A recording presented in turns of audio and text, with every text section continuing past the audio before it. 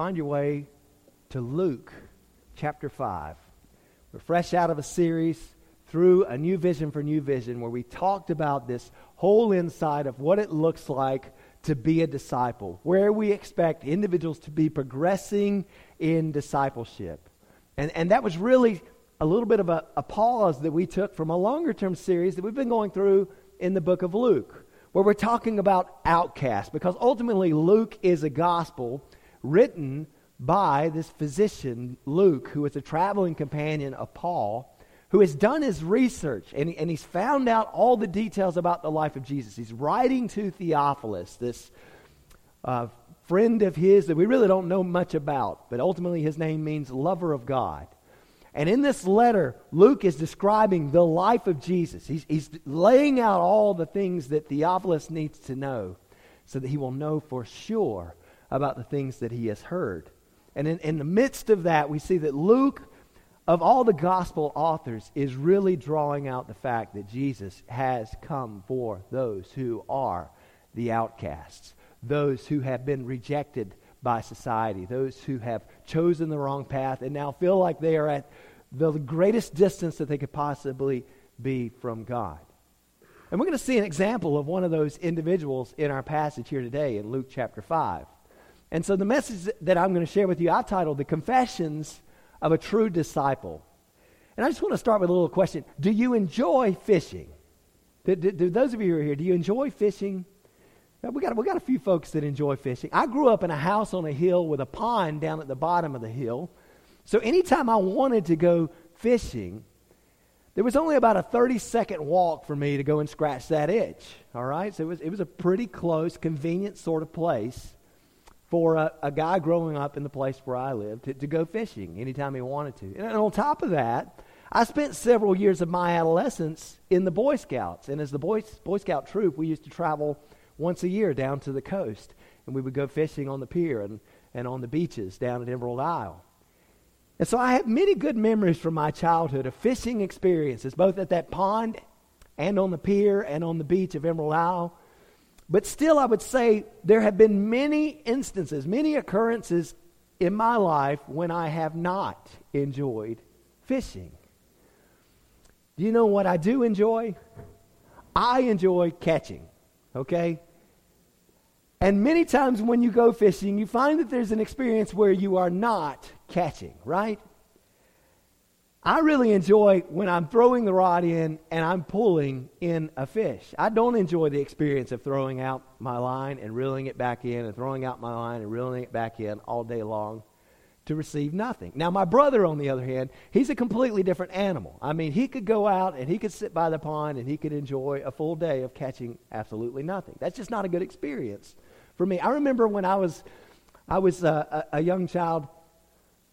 I was probably close to my teenage years. So around 12 years of age, my family and I went down to the beach for a summer vacation. And we went out on one of these fishing excursions, which means there's this boat full of individuals on both sides with the handrails all the way around. And we went out into the ocean with the boat rocking back and forth, pretty hefty rocks. And I remember being the only person on that boat who didn't catch a thing. All right? That's not my idea of a good time. The only thing I caught was the line on the other end from people over and over again and the frustration of not being able to capture any fish. So that's just not my definition of a good time, nor is sitting around all day and casting and reeling with no joy of catching. When I am fishing, I want to be catching.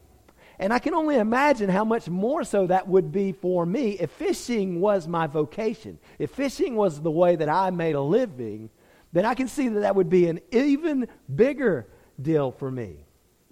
But just imagine with me this scenario, okay? Because this is really what we're seeing in the text as we get into Luke chapter 5. But imagine that you fish for a living. This is your job. This is how you make a living. You've been out in the boat fishing all night with other fishermen, but you haven't caught any fish. And you've all worked hard. You've worked yourselves to the bone. You need these fish. You won't be able to pay the bills unless you bring in something soon. You won't be able to put food on the table for your families if these fish don't come around. And so you've tried and you've tried all night. You've altered your techniques. You've moved all around to different portions on the lake. And what was lighthearted conversation with your fishing companions as you got started out has turned into this kind of grumpy back and forth where you're all frustrated, you're all angry, you're all aggravated because the fish just are not where you expect them to be. And so you're starting to kind of shift the blame to one another. And in the midst of that, there's just this nasty spirit that's going about between each individual that's here on this fishing trip. And then the sun rises. It's a new day. Still no fish. And now you know that the window of opportunity for catching fish has passed by, because as the sun comes out, you're in a hot area of the world, the fish will move farther into the deep to stay away from the sun and the heat and being able to be seen by other animals. And so the night has been for you a waste. All you've done is drain your energy. All you can think about is getting some rest. But you've still got some work to do, right? I mean, when you get done with a job, you got to pick up your tools. You got to clean them up. You got to get them ready for the next round if you're going to use them again without destroying them. And so there's a job left to do. You still got to wash your nets. You still got to unload your equipment. You still got to clean things up so that you can give this another go in hopes of keeping your career alive, keeping your family alive, keeping money in the bank. So you muster up what strength you have left to dock your boat and to begin cleaning your nets. And all you can think of is, what a wasted night. What am I going to do now? And that must have been the spirit that was within Simon Peter as we find him here in Luke chapter 5. Because he and his fellow fishermen had been out all night and they have nothing to show for it. Now we know Peter is kind of the bold disciple who steps forward on the day of Pentecost and becomes a great leader in the church. He's used by God in such an awesome way to bring about such a great transformation in multitudes of individuals. But Peter had to get to where he was, right? Peter had to start somewhere. And when we find Peter in Luke chapter 5, he's not quite there yet. He would be a great leader of the disciples for many years to come, but at this point, Peter hasn't fully made the decision that he himself is going to be a disciple for the Lord Jesus. And so Peter, at this point, has some interesting interactions with Jesus. These are things he's really seen Jesus at work in the community around him. But he hasn't yet fully committed to following Jesus. He's still a little bit on the fence. And this is a bad day to talk to him about it because he's sore and he's tired and he's frustrated. But still, Jesus recognizes that there's something that is missing in Peter. And Jesus wants to see Peter going all in, just like he wants to see each one of us going all in this call to discipleship. This call to ultimately be flowing instruments for his glory. And so Jesus shows Peter something that causes him to take his discipleship to another level. Jesus calls him to go all in. And going all in on discipleship, going deeper in this path of walking with Jesus, of following Jesus, that's something we should all be setting our lives about doing.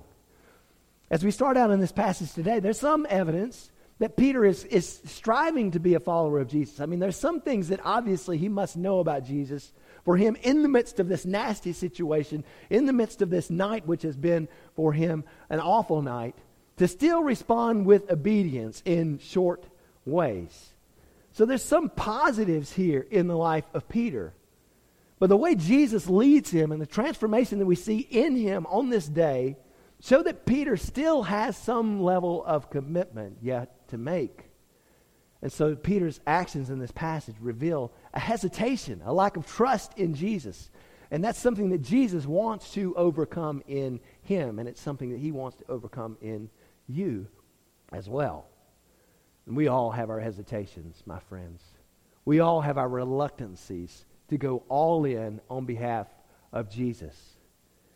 But what we find here is that when Peter really gets a glimpse of who Jesus is and what he can do, it's all that he knows how to do at that point to go and to be all in for the cause of Christ. And so before we start picking on Peter, I want to ask all of you who are gathered here today, are you a disciple of Jesus? I'm not talking about did you pray a prayer, did you walk an aisle, did you sign a card. I'm talking about are you following Jesus? Like do you really get in tune with what His will is for your life? Are you checking in on a daily basis and saying, Jesus, you as my master, you as my Lord, I'm going to follow you. Where do you want to take me today? Is that your heart's ambition? Well, let me give you a simple way to evaluate based on what we find in today's passage. Because out of this passage, I would say that there are 4 statements that every one of us who has found rescue in Jesus and who has found rescue in Jesus and has committed his or her life to following Jesus ought to be ready and willing to say. These are 4 confessions of true disciples of Jesus. Here they are in rapid fashion, then we'll dig into each one as we get into this passage. The first is, I will listen to what He teaches me. The second is, I will go where He sends me. The third is, I will do what He tells me. And the fourth is, I will trust in His will for me. Today's passage shows us that Peter was okay with 3 out of 4 of these confessions. It's pretty good, right? But he's really holding back in a critical sort of way. And that's what Jesus comes to address in Peter's life at this moment. Jesus wants Peter to go all in on this discipleship journey because Jesus is calling Peter to full commitment. And Jesus wants full commitment out of each one of you as well. He wants you to be fully committed as a disciple, as a follower of Him. So let's look at how Luke 5 shows us what Peter is doing related to these 4 confessions of a true disciple. Luke chapter 5, starting in verse 1. Here we read, Now it happened that while the crowd was pressing around him, that is Jesus, crowd's coming around Jesus. He's performed some miracles, and they are really just swamping him at this point.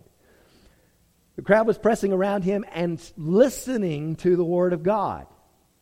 He was standing by the lake of Gennesaret, and he saw 2 boats lying at the edge of the lake, but the fishermen had gotten out of them and were washing their nets. And he got into one of the boats, which was Simon's. Simon is another name for Peter. Ultimately, Jesus would change his name to Peter. And he asked him to put out a little way from the land. And he sat down and began teaching the people from the boat. That is Simon's boat. When he had finished speaking, he said to Simon, "Put out into the deep water and let down your nets for a catch." Simon answered and said, "Master, we worked hard all night and caught nothing. But I will do as you say and let down the nets." When they had done this, they enclosed a great quantity of fish, and their nets began to break. So they signaled to their partners in the other boat for them to come and to help them. And they came and filled both of the boats so that they began to sink.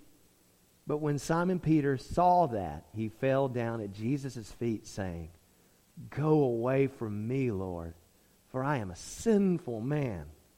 For amazement had seized him and all his companions because of the catch of fish which they had taken. And so also were James and John, sons of Zebedee, who were partners with Simon. And Jesus said to Simon, "Do not fear. From now on you will be catching men." When they had brought their boats to land, they left everything and followed him. Now, let's dig into this passage a little bit just to see how Peter was doing related to these 4 confessions of a true disciple. And as we do, I want you to be asking yourselves along the way, am I committed to Jesus in this way? Can you make these 4 confessions as a disciple of the Lord Jesus Christ? Here's the first confession. I will listen to what he teaches me. You see, Jesus has come to earth on a mission to bring a message that every man needs to hear, a teaching that each one of us needs to take into account into our own lives. When Jesus speaks, he speaks the very word of God, the one who has created us. And that's the message that we all need to hear. Luke says in verse 1 that the crowd was pressing around Jesus. They were essentially closing him in, boxing him in, listening to the word of God. I mean, their ambition was so deep to hear God's word that they were pressing in on Jesus everywhere that he went. And this would be an experience in Jesus' life throughout his time here on earth in his ministry. And it's just encouraging to me. I love that. I love that crowds were forming and pressing in around Jesus because they wanted to hear the word. I love that. I love that the word of God alone is enough to draw a crowd. Because I think so many churches in our day get kind of caught up in various gimmicks where they're trying to draw a crowd when the reality is people need the word of God. And so my ambition, my desire is to focus upon God's word, to draw out the riches of God's word. You can have full confidence that I'm going to be investing my time in understanding the word in a way that I'm trying to apply it to your lives because the word is what we need. The word is sufficient to draw a crowd and to bring God's church into his will and to see his work transforming lives. So whatever techniques we may use as a church, let us be sure that God's word is the very heartbeat of our faith. And on this particular day, we find that Jesus has taken his teaching to the Lake of Gennesaret. That's a body of water that's also known as the Sea of Galilee. You would see it translated that way in the books of Matthew and Mark. But here, Luke just takes another aspect of the geography to say that this is the Lake of Gennesaret. And this freshwater lake, this Sea of Galilee, it's shaped kind of like a sirloin steak, all right? That's the rough idea of the shape of this lake. And just to give you an idea of the magnitude of this lake, it has a surface area of over 64 square miles with a maximum depth of 141 feet. All right, 64 square miles, 141 square feet. Just to draw a comparison, because the lake that most of you are going to know is Blues Lake, right? Blues Lake has about 6 square miles of surface area, and its maximum depth is 130 feet. So we're talking about something that has about 10 times more, a little over 10 times more surface area than Blues Lake would have, but it has much less of a jagged sort of border around it. It's really shaped in this ovular, as I mentioned, kind of like a ribeye steak sort of layout. And just an interesting fact, the Sea of Galilee is the lowest elevation freshwater lake on earth. It's the second lowest lake overall behind the Dead Sea, which also flows through. So ultimately the Jordan River flows through the Sea of Galilee. The Sea of Galilee then flows back into the Jordan River, which flows down into the Dead Sea, that saltwater lake. But both of those are at pretty low elevations, right? The Dead Sea being at the lowest of elevations and the Sea of Galilee being a little farther north, just a little higher in elevation, but still one of the lowest elevation lakes in all the earth. But if this lake doesn't draw any kind of sparks of memory for you, let me just remind you that this is a lake that was such an important point, of important geographical location for Jesus in his ministry. This is where Jesus walked on the water. This is where Jesus calmed the storm. This is where Jesus fed the 5,000. This is where Jesus appears to his disciples on one of his appearances after the resurrection. And on the mount which overlooks this lake, Jesus preached what we now know as the Sermon on the Mount, one of his most famous sermons. And on this day in particular, Jesus is speaking God's word. And as he's speaking God's word, as the crowds are pressing in around him, he sees 2 boats that are lying on the edge of the lake. Now, the average fishing boat during this time was around 20 to 30 feet long, but they were pretty substantial structures. We read, for example, that in a similar sort of boat, Jesus and all of his disciples were on board. So we're talking about at least 13 individuals with his 12 disciples, and then Jesus sleeping in the bottom of that boat. There might have even been some other servants that were there to direct that boat around.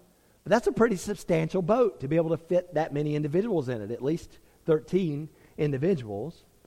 And we read that the fishermen who manned these boats in the passage in Luke chapter 5 had gotten out of the boats and they were now washing their nets. This is a sign that they were done with their work for the day. They were preparing for the next round, whenever that would be. They'd given up after what we learned later was this long night of fruitless fishing that we've been talking about. But still, weary as he may be, Peter is willing to listen to the teachings of Jesus. He's willing to hear what Jesus has to say. So as Jesus has kind of got the crowd swarming around him, he sees the boats and he sees an opportunity to improve his communication, his location in his teaching ministry by getting onto the boat and pushing off of the shore so that the crowds are no longer right there on top of him. There's a little distance between them. The water serves as a nice acoustical way to kind of make the sound resound off to where the entire crowd can hear it. And Jesus essentially turns Peter's boat into his own pulpit on this day. And Peter's boat, that's the boat that Jesus chooses. And ultimately, I don't believe that this was by chance, because Jesus had a purpose for everything that he did. Jesus has a purpose for every encounter. He had a purpose for what he was doing in the life of Peter on this day, as we're going to see. This thing which happens, which brings Peter up to the next level in his discipleship. And Jesus has a purpose in every encounter. He has a purpose in this encounter, my friends. Jesus has called me to preach the Word. And the fact that you are here today to hear His Word, I do not believe, my friends, is just mere accident. I believe that God engages and creates these encounters so that His Word can flow into our lives. So Jesus selects Peter's boat and he asks him to set out into the water, where he then sits down and commences a fresh round of teaching from the boat. The fact that Peter is here in this moment and serving as Jesus' chauffeur, letting Jesus onto his boat, shows that Peter was at least somehow engaged in this crowd. Somehow he at least knows what Jesus' teaching is. And the fact that he would let Jesus come and teach from his boat shows that he is interested in Jesus' teachings. He's at least listening. And why would Peter not listen at this point? I mean, Jesus has already encountered Peter a couple of times. We read in John chapter 1, for example, that one of John the Baptist's disciples' name was Andrew. Okay, so as Andrew was standing with John the Baptist one day, John the Baptist says, "Behold the Lamb of God who takes away the sin of the world," pointing to Jesus. And so we find that these disciples who were there with John begin to follow Jesus, and one of those two disciples is named Andrew. And then we read that after Andrew stays wherever Jesus is staying for the night, he goes and finds his brother, who is known as Simon Peter, and he tells him, "We have found the Messiah." So in this encounter, Andrew has heard from John the Baptist, the forerunner of the Messiah, that Jesus is the Messiah, and he goes and he tells his brother. So there's some level of respect already that's built up for Simon Peter regarding Jesus. And then when we were back in Luke chapter 4, several weeks back, we read that Jesus healed a woman, and that woman happened to be in Simon Peter's household. It was his mother-in-law. And so Simon Peter had a little bit of respect for Jesus already. I mean, as soon as Simon Peter's mother-in-law was healed, she got up and fixed a meal for everyone. So, Peter's kind of thankful for this meal that's been prepared for him. And, he's got a little bit of respect for Jesus at this point. But he's not all in to the point of discipleship yet. He's here, he's listening, he's got a level of respect, which is a very honorable sort of thing. And ultimately we should expect that any disciple is going to listen what Jesus has to say. And so the question for us then is, are you listening to what Jesus teaches you? Now, the fact that you're here today is a good indicator that you might want to hear some of what God's Word has to say, right? Some of you maybe came, kicking and screaming. You weren't too happy about being here. But the fact that you're here means that there's a certain level of interest within you to hear the Word of God. But God's Word is still living. God's Word is still active. God's Word is still the fuel that we need. God still speaks through His Word to guide His servants in the life, on the path that He wants us to follow. We still learn about Jesus and hear what His desire is for us through His Word. Are you in His Word, my friends, on a regular basis? Are you in His Word studying? Are you in relationship with Him, in prayer, asking for Him to guide you, listening for His voice, looking to see where His Spirit might be moving around you? Can you say, along with Simon Peter, that I will listen to what He teaches me? That's the first confession of a true disciple that I see here in this passage. The second is this, that I will go where He sends me. Now, when Jesus finished up His teaching to the crowd, He transitioned into this lesson that He was about to teach Simon Peter. And so He sends Peter out to a particular place. In verse 4, we see that He commands Peter to put out into the deep water. And though it's with a little bit of hesitation, as we see as Peter has this kind of exchange back and forth in this dialogue with Jesus, even with hesitation, Peter still goes where Jesus tells him to go. There in verse 5. And the command is pretty simple. Go where I tell you. Put out in the deep water. Now, Peter was a pretty experienced fisherman. This was his job, right? He did this on a daily basis. He knew how to go fishing. He knew that the heat and the light of this Middle Eastern midday meant that there should not be any fish near the surface of the deep. But still, Jesus had told him to go there, and so he went. And as we think on that, is there any place, my friends, that you would not be willing to go if Jesus told you to go there? Like, have you ever had that kind of examination of your heart to say, is there any place that Jesus could call me to that I really just would not be willing to go? I mean, are you willing to go, my friends, across the street to that sinful neighbor? As Jesus has called us ultimately through this passage, we're going to see to be fishers of men. Are you willing to go to that sinful neighbor? The one who maybe you've had some headbutting with in the past, and you two don't really get along, or there's this awkward sort of relationship, or maybe you know there's some sort of sin that they're engaged in that you don't approve of. Are you willing to go there? Are you willing to go across the office to that pesky coworker? Are you willing to go to your friends who you kind of worry, well, maybe if I bring up this whole Jesus thing, we're going to harm the relationship, and we won't have the same sort of friendship anymore? Are you willing to go across town to some sports field, maybe where young and eager minds are gathered to help coach a team or to help talk with parents or to guide families in this wonderful truth of the gospel? Are you willing to go across the ocean to a world in need, as we've studied through this vision that ultimately God has a desire for all peoples, all nations, to know His glorious gospel truth? And we are called to go and make disciples of all the nations. And so the question I want to ask each one of you is, what's off the table for you when it comes to going? And I want to challenge you to start praying a dangerous prayer.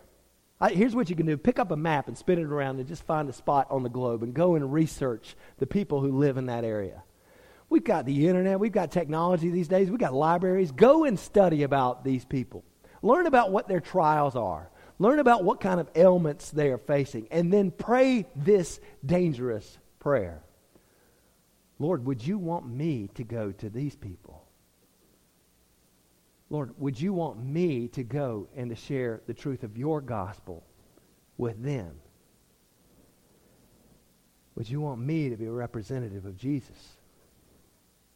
Ultimately here, Jesus tells Peter to go out into the deep water. This is a call to go deeper in relationship with Jesus as well. It's a call that we should all be listening for. And friends, I just want to ask you, are you aiming to go deeper in your relationship with Christ? Or are you stagnant?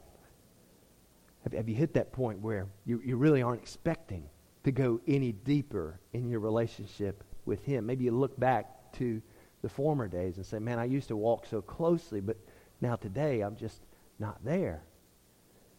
Jesus calls us, just like He calls Peter in this passage, to go deeper. And as we prepare to come to the table here today, as we prepare to share in the Lord's Supper, as we prepare to remember His sacrifice, this is an excellent time for us to take an accounting, because Jesus says, do this in remembrance of me. And Paul says that we shouldn't come to this table in an unworthy sort of manner. And so I just want to ask, are you prepared for the table? Are you prepared to be going deeper in relationship with Christ? Are you prepared to reflect on His good news and His sacrifice for you? And I just want to tell you that Jesus offers fresh hope and fresh grace and fresh forgiveness for those who are willing to plunge deeper into commitment with Him. And so I say, can you confess along with Peter the second confession of a true disciple of Jesus? Can you say, I will go where He sends me? Thirdly, can you say, I will do what He tells me? I will do what He tells me. Now, it's with a reluctant spirit, of course. But Peter ultimately does what Jesus tells him to do in these verses. When Jesus says, put out into the deep water and let down your nets, Peter starts by trying to drop a few hints, right? He starts by trying to, fill Jesus in on some things. Maybe you don't know about this, Jesus. Let me just fill you in on what's going on here. Jesus is calling for Peter to yield up all that is his for the Master. And Jesus says, let down your nets. So Peter says, Master, we worked hard all night and we caught nothing, but I will do as you say. It's as if Peter's expecting Jesus to change his mind. He thinks he's filling Jesus in on something new here. Something Jesus didn't already know. Like Jesus is going to say, oh, I didn't know you worked all night, right? Peter's trying to teach Jesus that there are no fish here in this area right now. Look, Peter says, I'm the experienced fisherman here. This is my job. I realize you're kind of a preacher and you're kind of a carpenter's son. You probably haven't done a lot of fishing in your time, but I just want to let you know, right, I've got this fishing thing kind of figured out. During this time of day, you're probably not going to catch any of these fish. And really, apart from knowing what Jesus would do later in raising from the dead to show that He is God Himself in the flesh, I think we would probably all have a similar sort of response, right? If somebody you didn't know a lot about came to your job and tried to start telling you what to do, yeah, you're probably going to have that same sort of response, right? Get off my turf, man. That's kind of the heart that Jesus has here. So Peter essentially says, wait a minute, you realize I know what I'm doing here, right? And there's an analogy here that Jesus is ultimately going to draw from this fishing experience. Because Jesus is ultimately transforming Peter into a fisher for men. He's changing Peter's vocation. He's changing what Peter is fishing for in the midst of this. And so this is a calling ultimately that we all have through Christ, in that we are all called to be fishers of men. But so often I think we have the same sort of attitude of Peter here, in that we kind of take this position like, Jesus has called me to do this thing, but Jesus just doesn't know how tough this is, right? I mean, Jesus doesn't know the ridicule that I'm going to face if I go out and share the gospel. Jesus doesn't know how far our culture has gotten from His word, and Jesus just doesn't know what kind of trouble I'm going to be facing if I go out and do this. Or Jesus doesn't know what conflicts lie over in this Darfur region of Sudan. Jesus doesn't know about the difficulties of ISIS. I mean, it's essentially as if we're saying the same sort of thing that Peter is saying by our own objections to what Christ has called us to do. We find ourselves as if we're trying to explain, as if Jesus, in making His call to go and make disciples of all the nations, didn't know that we would face these sorts of things. As if Jesus wasn't going to be with us as we carried out this work. And friends, I just want you to know, He knows.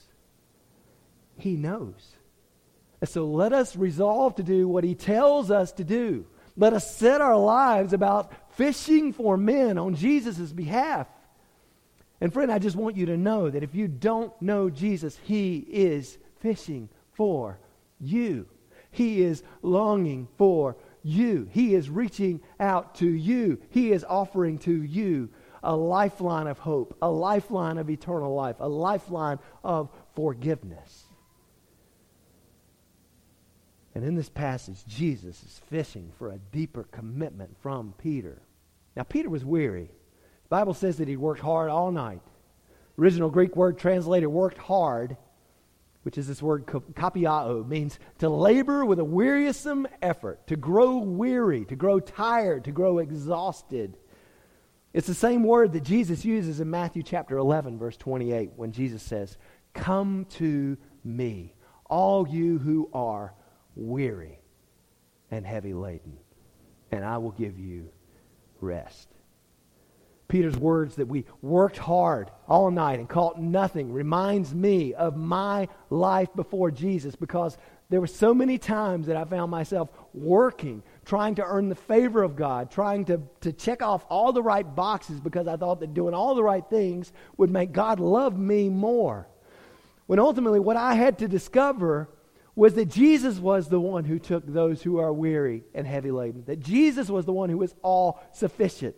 And as I was striving in my pursuits to check all the right boxes, what I kept finding was this emptiness, this need for more, this dissatisfaction with who I am, because I will never be sufficient on my own.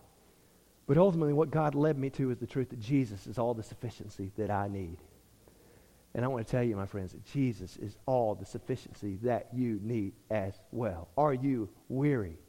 Are you heavy laden? Have you been out working and working and working and just finding yourself falling to the bottomless pit of your own self-sufficiency over and over again?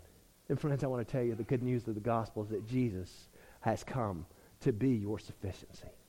Jesus has come to be your Redeemer. Jesus has come to be your Savior.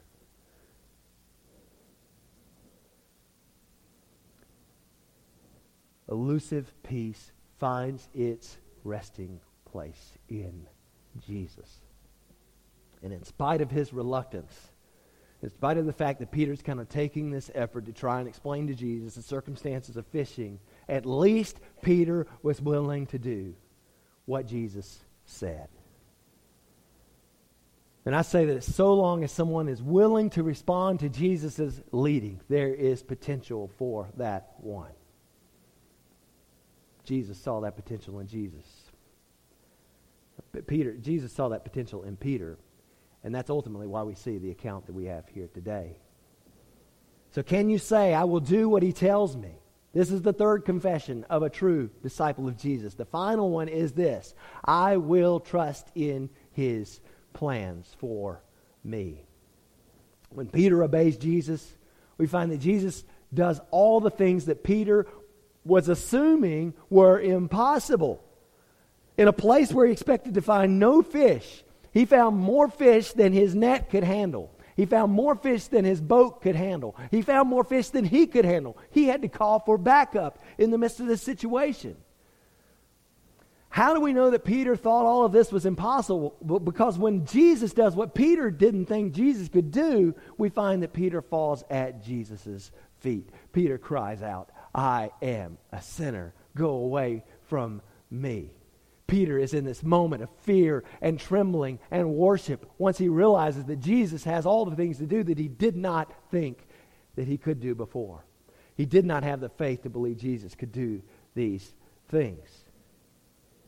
And how could Jesus orchestrate for this great quantity of fish to show up in the middle of the day? Well, what Peter learns and what we learn in this passage is that Jesus knows where the fish are. Jesus always knows where everything is. He is God in the flesh. He knows all things. And he knows where you are right now. He knows about the struggles that you are facing. He knows about the trials in your life. He knows about your objections. He knows about your hesitations. He knows about your lack of complete trust in him. And yet he still yearns for you. Here in this moment, Peter realized just how awesome Jesus is. He looked to his own failures in light of one who could command it all. And when Peter looks at his failures and he looks at Jesus' ability to command so many fish that they didn't even design their equipment to be able to handle it, Peter realizes the distinctions here. He realizes the chasm between his own sinfulness and the holiness of one who can command the fish to be out in such great quantities in the middle of the day. Ultimately, Peter realizes what he confesses to Jesus in verse 8 as he falls at his feet. Go away from me, Lord, for I am a sinful man. But the glorious truth of the gospel, the truth that Luke so readily drives home, is that God has not gone away from the sinner. God does not depart from the one who sins. Instead, God has come to the sinner. God has come to you in the midst of your sin to rescue you, to win you back, to let you know that His love is still there for you. He still yearns for you to be in relationship with Him. He still yearns for you to be His on mission, living for His glory. He still longs to purchase you back for all of eternity out of this pure love for you. And Luke really wants to drive this message home. The word that Peter uses when he describes himself as a sinner here occurs 17 times in Luke's gospel. All the other gospels have no more than 5 instances of this word. But I've told you, this gospel is Luke's gospel is a gospel for the rejected, a gospel for the outcasts. And so Luke really drives this message home over and over and over again, that Jesus has come for sinners. This is the first occurrence of that word in the gospel. And as we continue our study through Luke's gospel in the coming weeks, we're going to see that Luke is really driving home the fact that Jesus has come for sinners. What Peter didn't realize is that our recognition of our unworthiness is the best preparation that we can have for His kingdom work. When we realize how insufficient we are, then we're ready to trust in the plans of one who is all sufficient. And you can't become a disciple until you realize that there's something that you need to learn. You can't become a follower until you realize that there is someone worth following. There's some place that you need to be going. And here Peter sees that he is not enough on his own. He sees he's just a rotten, filthy sinner. That's the place I had to come to in my life. I had to come to the point where I realized that it didn't matter what efforts I was making on my own. They all piled up to a bunch of filthy rags apart from what Jesus had done for me. Because Jesus has paid it all. Jesus has taken that note and He has canceled that debt. He has ransomed me by His work. And He offers this ransom to all who will entrust their lives to Him. Peter's faith had been weak. The thing that had been missing for him was trust in Jesus' plans. With just one big haul of fish, all of that changed for Peter. Suddenly, Peter is forced to confront his lack of faith in what Jesus can do. And through this encounter, we find that Peter is transitioned and ready to make this final confession of a true disciple. He's finally ready to say, I will trust in His plans for me. And so now, a new sort of fisherman would emerge out of the life of Peter. A new sort of fisherman would appear out of the life of this one who had been fishing for the literal fish for quite some time, because Jesus calls him to a different sort of fishing. Instead of bringing up something for others to eat, he would now be bringing men to eternal life. Instead of fishing with bait and with nets, he would now offer individuals the good news of Jesus is coming. Instead of relying on his own skill, Peter would now be totally dependent on God's control and God's direction. Instead of staying out in the lake with familiar friends and family, now Peter would be going to all the nations with a message of life and hope and peace. Instead of fearing not catching enough fish, now Peter would be resting comfortably in the center of God's will, knowing that his eternity was secure in the hands of a king who loved him and had all authority over every element of nature. Why? Because Jesus says to Peter, from now on, you will be catching men.